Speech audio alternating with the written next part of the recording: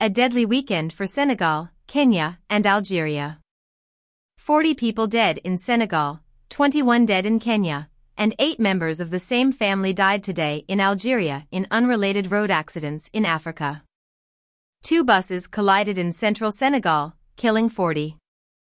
A blown-out tire in the Senegal accident on one of the passenger buses made the vehicle swirl to oncoming traffic, and 2 buses collided head-on.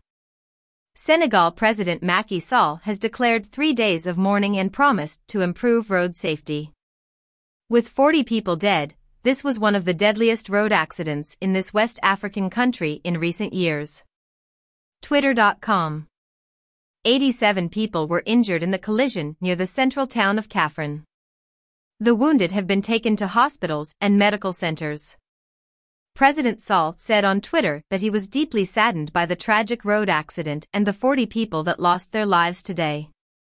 I extend my heartfelt condolences to the victims' families and wish a speedy recovery to the injured. On the other African side of the continent, 21 people died, and 49 others were wounded in a bus accident in Kenya.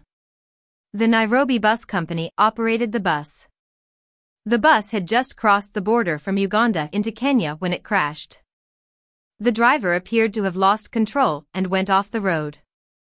Those killed were mostly Kenyans but included 8 Ugandans. On Saturday in northern Africa, in Algeria, 8 people from the same family were killed today in a deadly car crash. 5 children were among those killed in eastern Algeria. The children, aged 4 to 13, their parents, and an aunt died after their vehicle collided late Friday with a semi-trailer near Batna. In 2021, Algeria recorded nearly 22,000 traffic accidents that killed 3,061 people and left 29,763 injured. Bad road conditions and unregulated and unsafe driving have plagued many African countries. Today, it showed terribly. Africa, however, is not isolated when it comes to bad road conditions and aggressive drivers.